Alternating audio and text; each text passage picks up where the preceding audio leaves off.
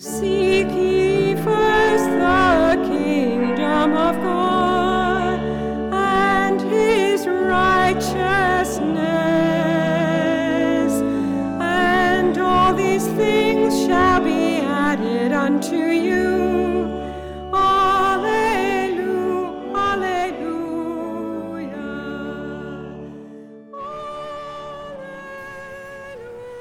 A reading from the Book of Wisdom.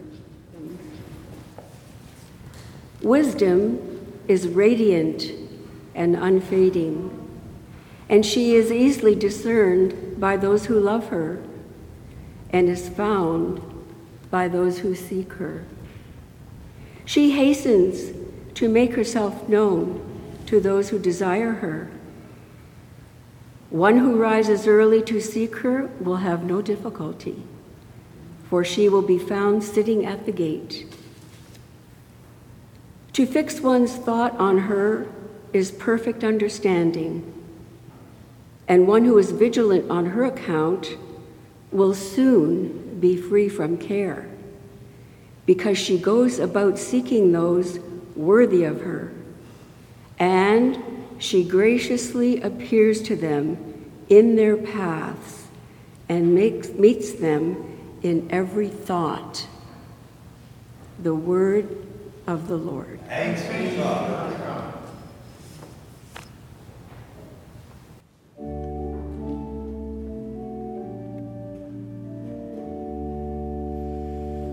My soul thirsts for you, O Lord my God. My soul thirsts for you, O Lord my God. O God, you are my God, I seek you. My soul thirsts for you. My flesh faints for you, as in a dry and weary land where there is no water. My soul thirsts for you, O Lord my God. So I have looked upon you in the sanctuary, beholding your power and glory, because your steadfast love is better than life. My lips will praise you. My soul thirsts for you, O Lord my God. So I will bless you as long as I live. I will lift up my hands and call on your name. My soul is satisfied as with a rich feast, and my mouth praises you with joyful lips.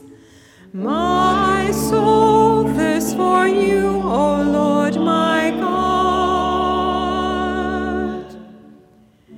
I think of you on my bed and meditate on you in the watches of the night, for you have been my help, and in the shadow of your wings I sing for joy. My soul thirsts for you, O Lord my God.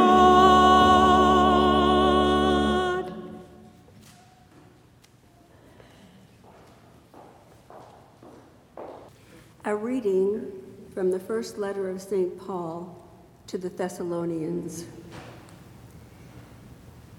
We do not want you to be uninformed, brothers and sisters, about those who have died, so that you may not grieve as others do who have no hope.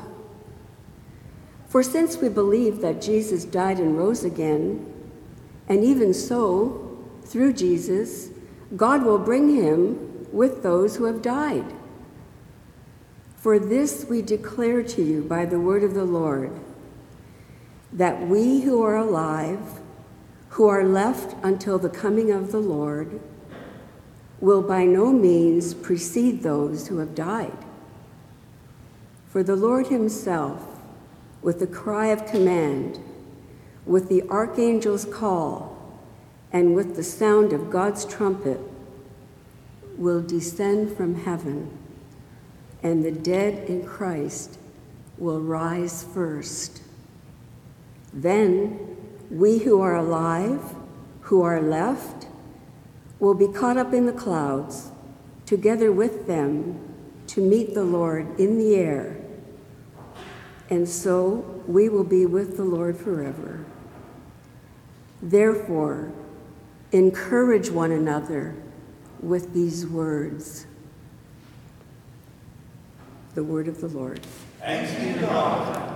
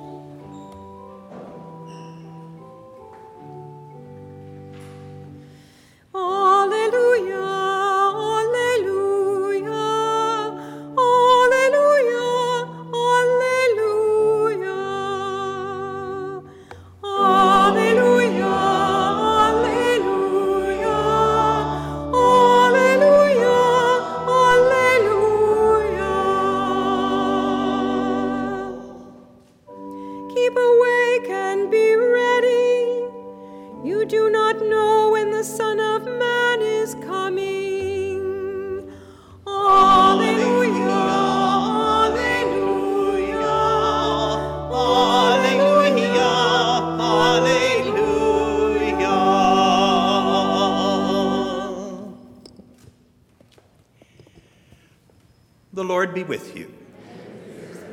A reading from the Holy Gospel according to Matthew.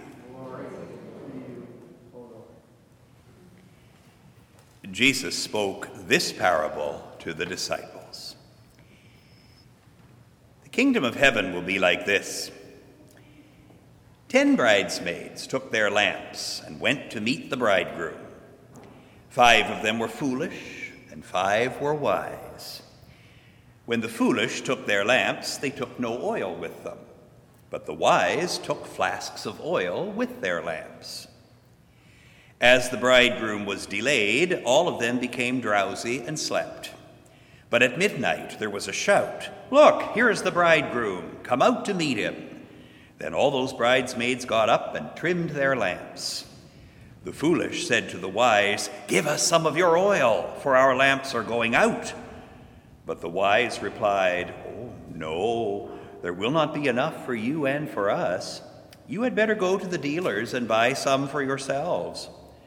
And while they went to buy it, the bridegroom came, and those who were ready went with him into the wedding banquet, and the door was shut. Later, the other bridesmaids came also, saying, "Lord, Lord, open to us." But he replied, "Truly I tell you, I do not know you. Keep awake, therefore, for you know neither the day nor the hour." The Gospel of the Lord. Praise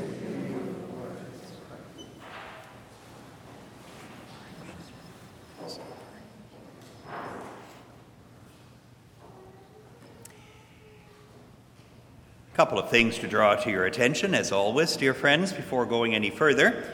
First of all, we want to offer our congratulations, best wishes, and promise of continued prayers for our very own Bishop Douglas Crosby. This Sunday, the 8th of November, marks the 10th anniversary of the day on which he was installed as the Bishop of Hamilton and began to serve us here in this diocese. We have been very grateful for his dedicated and steady and compassionate leadership and shepherding of our people in the diocese, and pray that he will continue to have several more years of good health and ability to serve the people whom he has been entrusted with and whom he loves so much. Many of you will have noticed on your way in that the Sunday missals for use during 2020-2021 are now available for sale at $5 each. They will not take effect until the first Sunday of Advent, which is the final weekend of this month, but you are welcome to take them at this time. As you can well imagine, given the continued circumstances under which we labor without having anything in our pew racks, we really do want to strongly urge this year that people purchase and hold on to their own missal. Put your name inside it, bring it to church every week, take it back away with you every week. I think that will probably be the best way to handle that at this time. Our baking ladies have been at it again, and if you will go to the bulletin announcement on the parish website or the printed copy that is on the bulletin board in the entranceway, you will see some of the details of how you can participate in a variety of pies which they are making available. It's a variety, but it's still a fairly limited number, and phone calls that you can make, numbers that you can call in order to reserve your pies for a bit later in this month to be made available. And again, the Knights of Columbus continue to refer you to their own website, the address of which is on our bulletin and in our own parish website, in order to participate in the virtual turkey roll that is scheduled for Friday, the 11th of December. The last thing that I need to tell you is with great sadness to announce the death yesterday morning, on Friday morning, of Yolanda Fleming. Yolanda is nothing short of a legend here at Holy Rosary Parish. In 6 more weeks, she would have turned 101 years old. And her contributions to the life of this parish through the Catholic Women's League and in so many other ways are incalculable. We will miss her very much, but we pray that she is taken swiftly home to be with the Lord, and I don't have very much doubt of that. Yolanda's funeral has just been set only a few minutes ago. It is going to be on Saturday, a week from today, at 10 o'clock in the morning. And more details of all of this will, of course, be made available on Smith's Funeral Home website and in the newspaper as the week goes on, together with all the necessary restrictions that will accompany that. So please do pray for the repose of her soul. And during this month of November, we continue to pray for all those we love who have gone before us in death. You know, I had an experience yesterday that caused me to completely rethink how I was going to speak about the scripture, the gospel in particular, that we've been presented with today.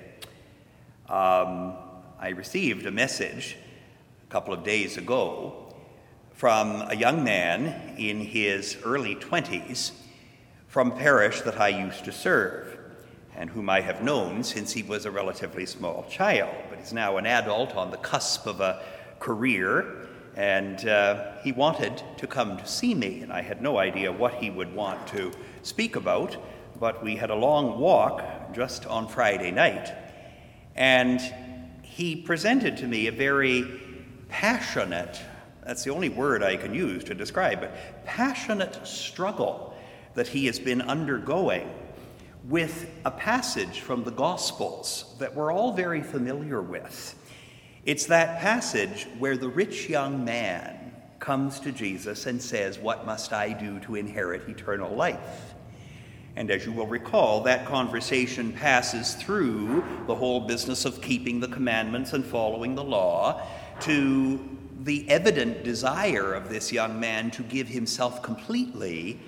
And Jesus says, well, in that case, go, sell everything you have, give the money to the poor, and come follow me, be my disciple. And he simply could not detach himself from his love for material goods and his clinging to what this world offered, and he turned and walked away, saddened, indeed shocked at the challenge that Jesus was offering him. And this led to a considerable discussion between Jesus and his disciples about what it really means to be his disciple. I must say, I was not expecting to have that kind of a conversation presented to me last night. But clearly, this young man was really grappling with this. And he seemed to really want to struggle with the whole question of how do you know? How do you know what God wants of you? How do you know when and how far to go with having relationship with the material goods of this world and the things that the world offers? Where is the dividing line beyond which you really must be giving yourself completely away? And it was a fascinating time. We lasted in this conversation well over an hour. And in the end, I must say that the only thing I could really think of that could perhaps help is to recognize that there is not going to be a one-size-fits-all answer to that question, because its application will be to different people in different ways. All of us are challenged by the Lord to be his disciple, and that means a total commitment of ourselves to him. That's not in doubt. That's not a matter of interpretation or of discussion. We are all challenged to that.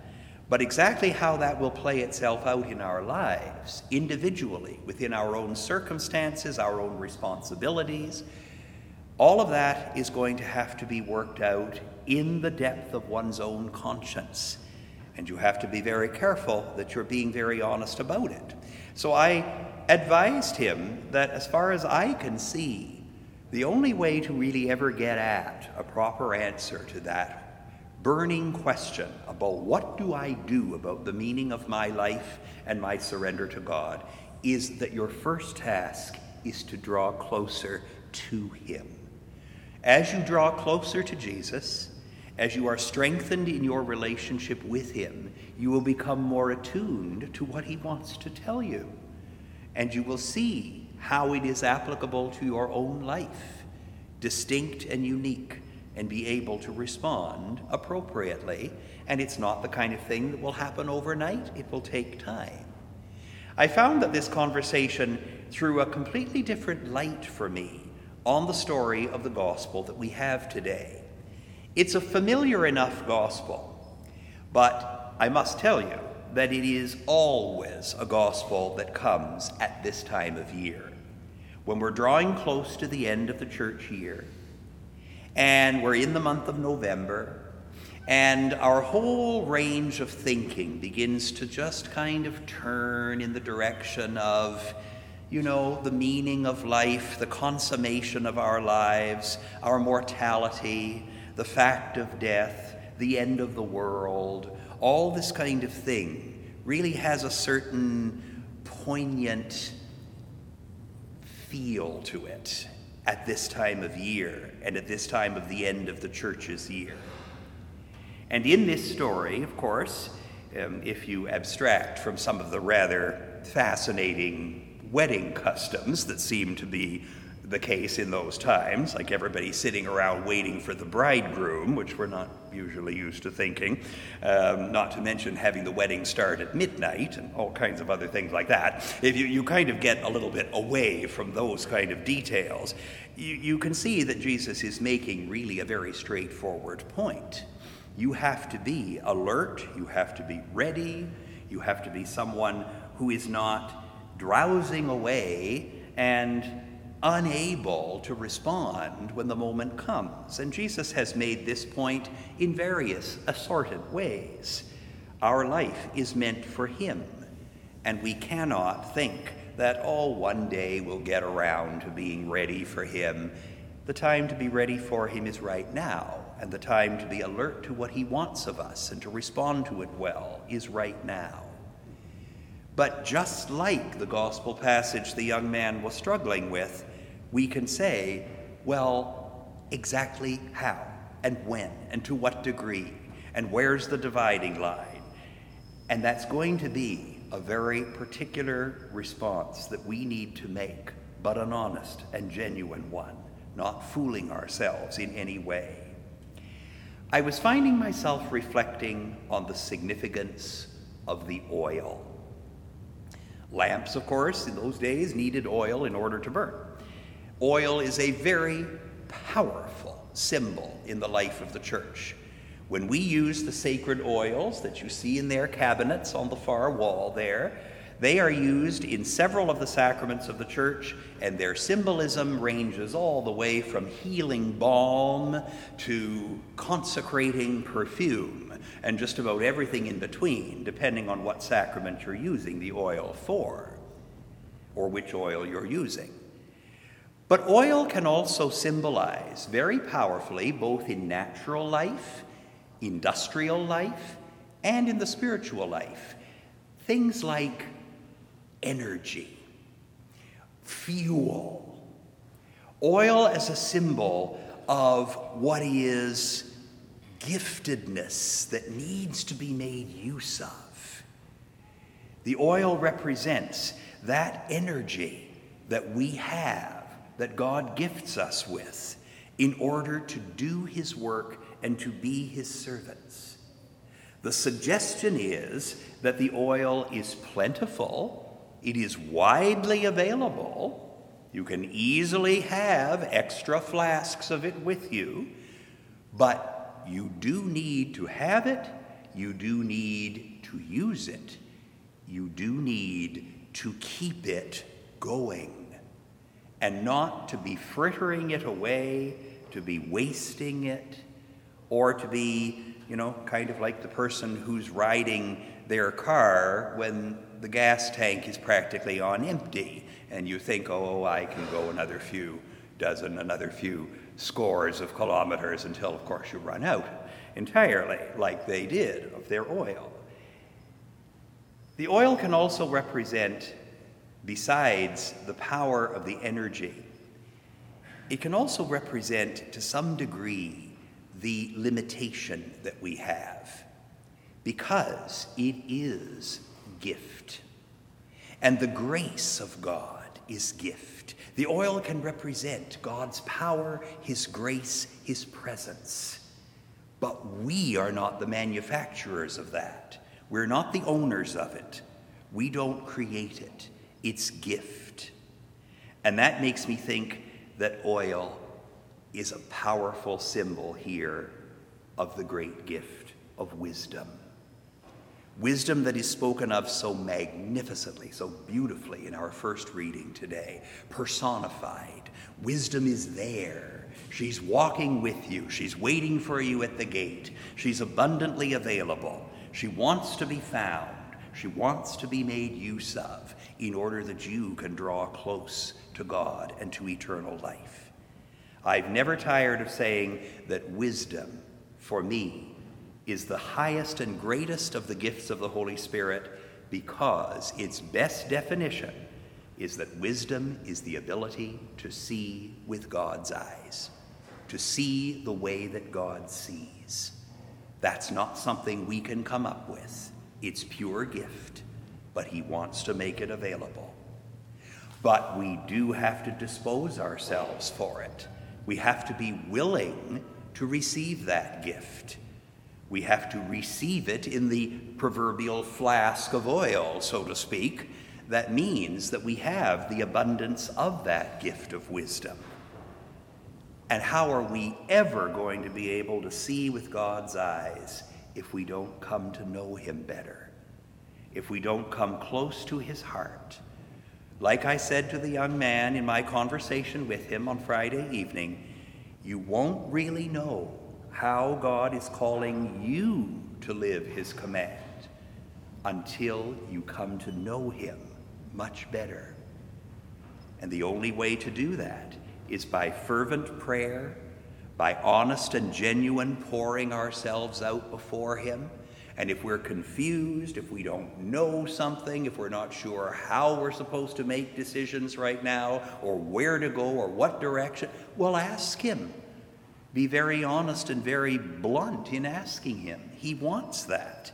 He wants that kind of conversation with us. Give him your doubts. Give him your fears. Give him your dreams.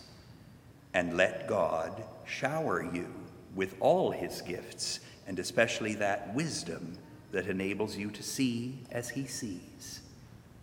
If that happens in our lives, we can be assured that our oil will never run out.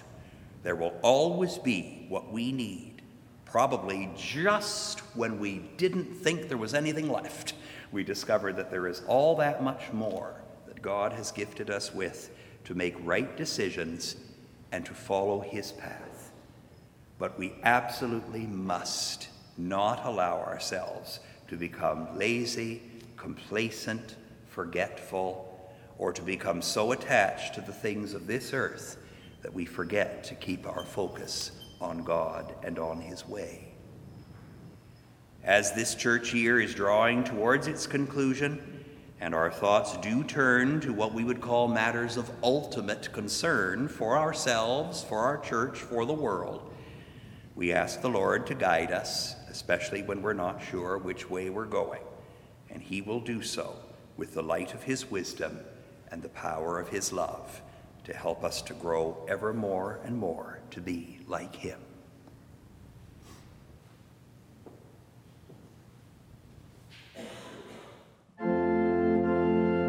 We hope that our podcasts have been inspiring.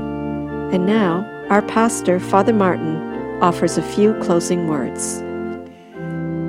Thank you for joining us. I offer a special greeting to members of our parish family unable, by sickness or other reason, to worship with us in person, and to anyone visiting our parish via these podcasts. Please share the readings and homilies with others by inviting them to our website, where they can find them all, day by day. To learn more about our parish community, please visit our website at holyrosaryburlington.com and be sure to share our site with family and friends.